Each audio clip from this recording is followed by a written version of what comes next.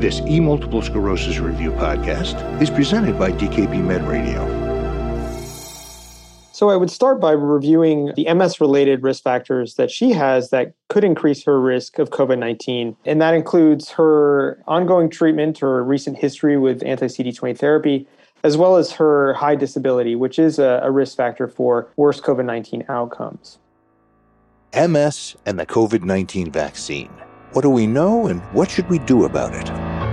Welcome to Multiple Sclerosis Review. Mass vaccination in the U.S. has greatly reduced the morbidity and mortality of the SARS-CoV-2 pandemic. But vaccination for many people with MS isn't as simple as making an appointment and rolling up a sleeve. Which DMT can affect the vaccine's efficacy? Should clinicians look to change therapies that are currently working? How should they explain things to their patients to ensure informed choice? That's what we're here to talk about today. Our guest is Dr. Joseph Sabatino from the Department of Neurology at the University of California, San Francisco.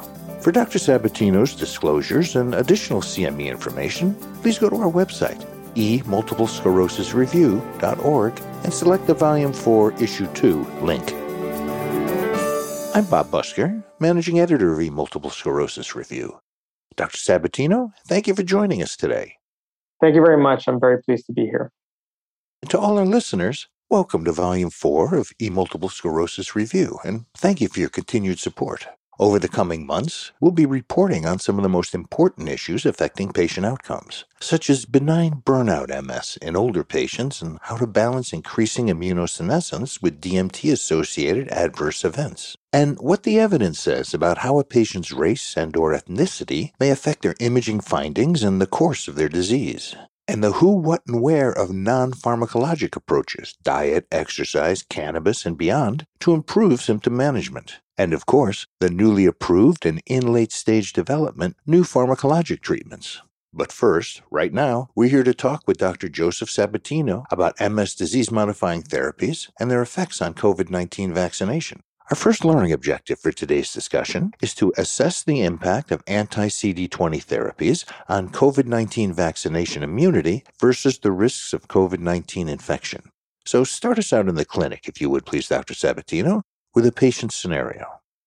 Sure. So to start off with, we have a 61-year-old male who has a history of primary progressive MS, as well as obesity, hypertension, and type 2 diabetes, who is now following up to review his MS treatment plan. And he was last treated with ocrelizumab more than a year ago, but has not yet received a SARS-CoV-2 vaccination.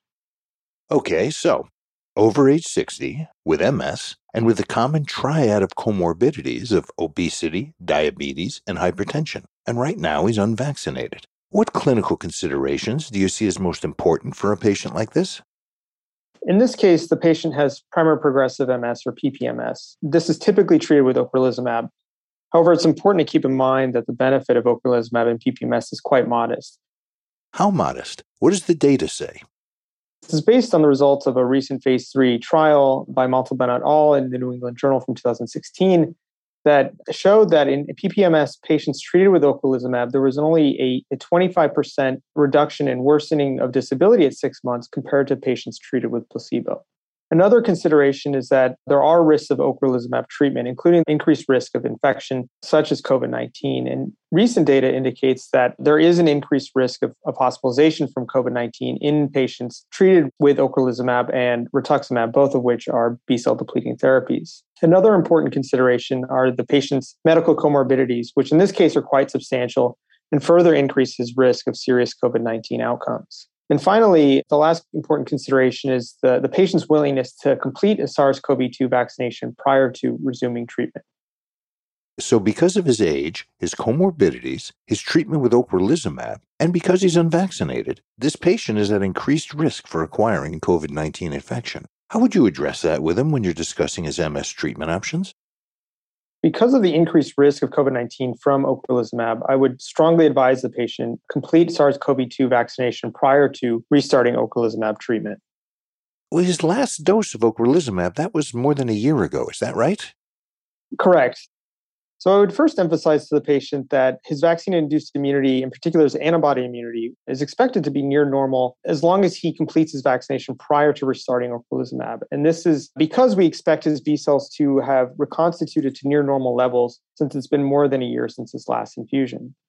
I would then review alternative treatment options to ocrelizumab, including the possibility of remaining off treatment. And if we were to do this, I would continue to monitor him clinically to look for changes in MS status. In addition, we would evaluate the ongoing status of the COVID-19 pandemic, as the risk of treatment may reduce with time. We do have other MS treatments that we could consider. However, there are no other approved therapies that have been demonstrated to be clinically effective in patients with PPMS. And finally, I would recommend that the patient follow up with his primary care doctor to address his other substantial medical comorbidities. Let's suppose, hypothetically, that this patient is not willing to receive the SARS-CoV-2 vaccination. Maybe he's worried about the risk of a bad reaction. Maybe he doesn't believe the vaccine is effective, or maybe it's one of the dozens of other reasons people are refusing vaccination. My question to you, how would his vaccine refusal affect your treatment recommendation? First, I think it's always important to review and discuss the specific concerns that a patient is expressing and to elaborate on the risks as well as benefits of SARS-CoV-2 vaccination. If after this discussion the patient is still unwilling to proceed with vaccination, in this particular case, I'd recommend that the patient not pursue ocrelizumab at this time due to the concern that the risks of treatment may exceed the potential benefits. And with that in mind, I would make sure to schedule near-term follow-up to review treatment considerations as well as vaccination plans as the COVID-19 pandemic evolves. We appreciate you bringing us this case, Dr. Sabatino. Let's return now to our learning objective: assess the impact of anti-CD20 therapies on COVID-19 vaccination immunity versus the risk of COVID-19 infection. What are the key things our listeners need to know? I think there are several important considerations. The first is that anti-CD20 therapies increase the risk of COVID-19 in MS patients who are unvaccinated. A second consideration is that antibody responses are substantially reduced following SARS-CoV-2 vaccination in MS patients who are already on anti-CD20 therapies. And finally, the risks of anti-CD20 therapies in the setting of the COVID-19 pandemic should be weighed against the potential benefits of those therapies. Thank you, Doctor. And we'll return with Dr. Joseph Sabatino in just a moment. The end of the year is coming a lot sooner than many of us have realized. Do you have all the CME, CEU credits you need for 2021? It's not too late to access the credits still available without charge from the recently completed Volume 3 of E-Multiple Sclerosis Review. Whether you need to know more about how to improve care for special populations like pregnant or postpartum mothers, or better understand the clinical challenges of managing pediatric patients with MS, or you want to review the evidence behind improving quality of life by reducing MS disease burden or increasing shared decision-making, or you want to see what the experts have to say about matching the right disease-modifying therapy to the right patient, you'll find it in the E-Multiple Sclerosis Review Archive. Just go to dkbmed.com, that's Delta Kilo Bravo Med.com, type multiple sclerosis in the search box, and select a newsletter or podcast that interests you. All our MS programs are accredited for physicians as well as nurses and are provided without charge to access or to obtain credit.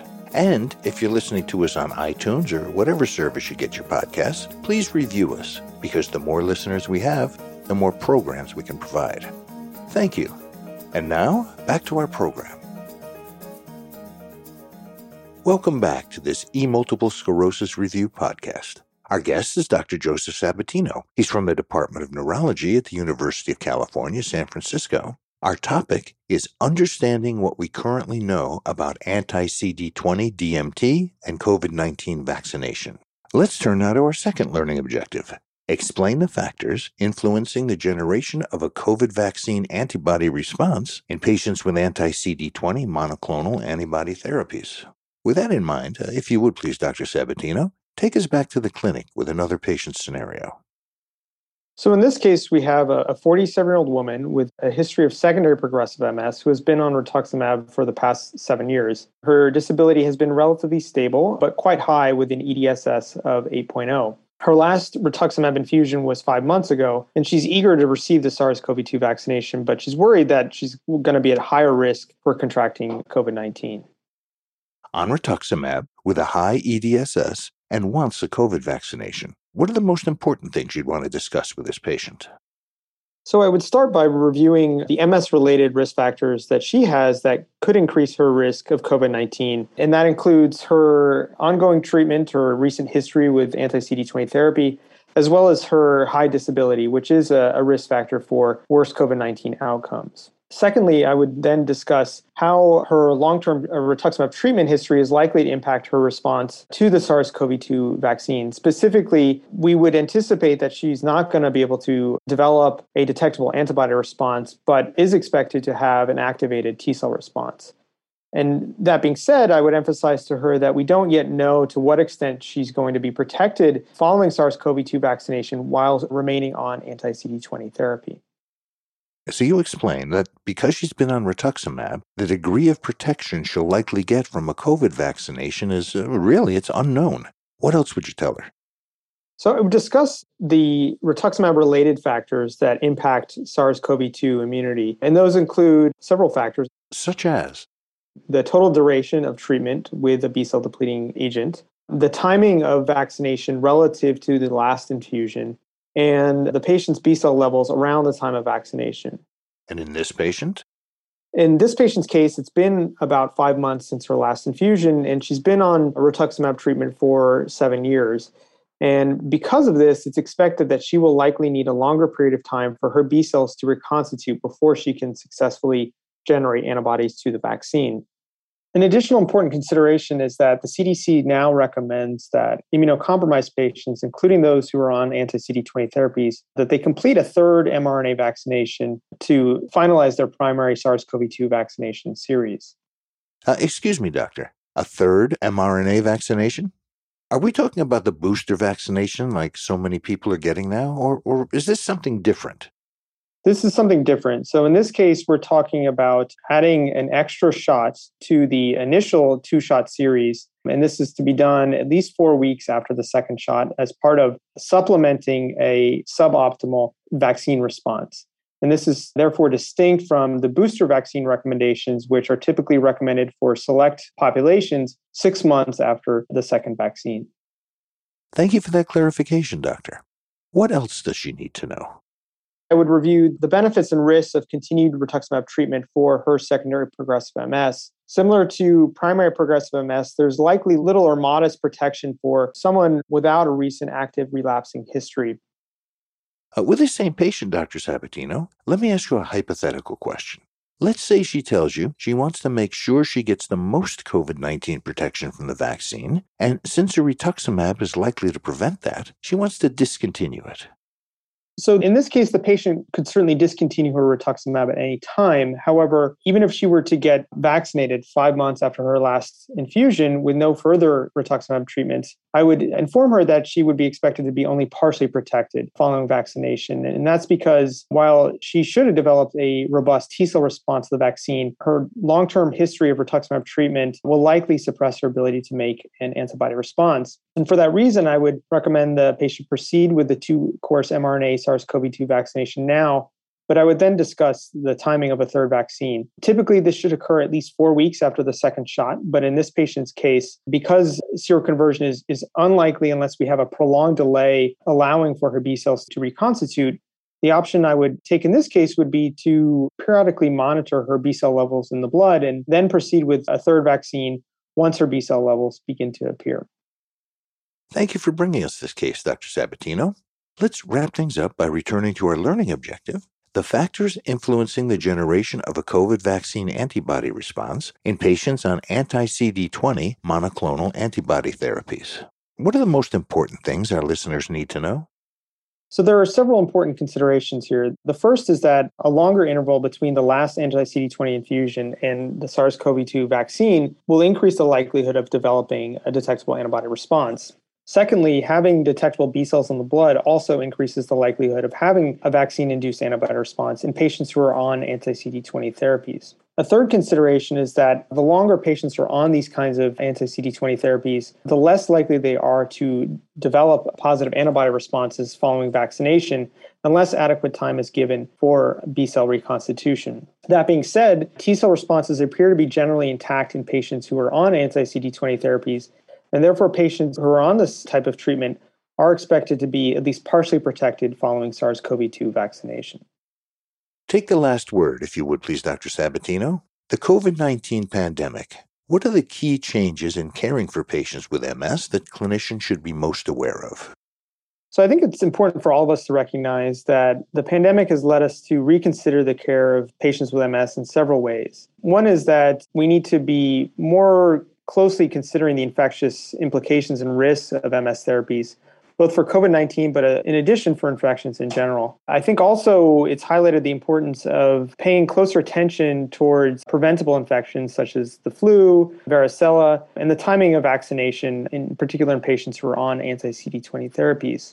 And finally, because as people are more isolated and less active outside during the pandemic, which is increasingly looking to be a new normal, I think it's important that we pay closer attention to improving the physical activity and social connectiveness of patients in a manner that is safe and balances risks. From the Department of Neurology at the University of California, San Francisco, Dr. Joseph Sabatino, thank you for participating in this E-Multiple Sclerosis Review podcast. Thank you very much. It was a pleasure to join you today. For E-Multiple Sclerosis Review, I'm Bob Busker. To receive CME credit for this activity, please take the post-test at emultiplesclerosisreview.dkbmed.com. E-Multiple Sclerosis Review is supported by educational grants from Bristol Myers Squibb, Novartis Pharmaceuticals Corporation, and Sanofi. The opinions and recommendations expressed by faculty and other experts whose input is included in this program are their own. This enduring material is produced for educational purposes only. E-Multiple Sclerosis Review is copyright, with all rights reserved, by DKB Med, LLC. Thank you for listening.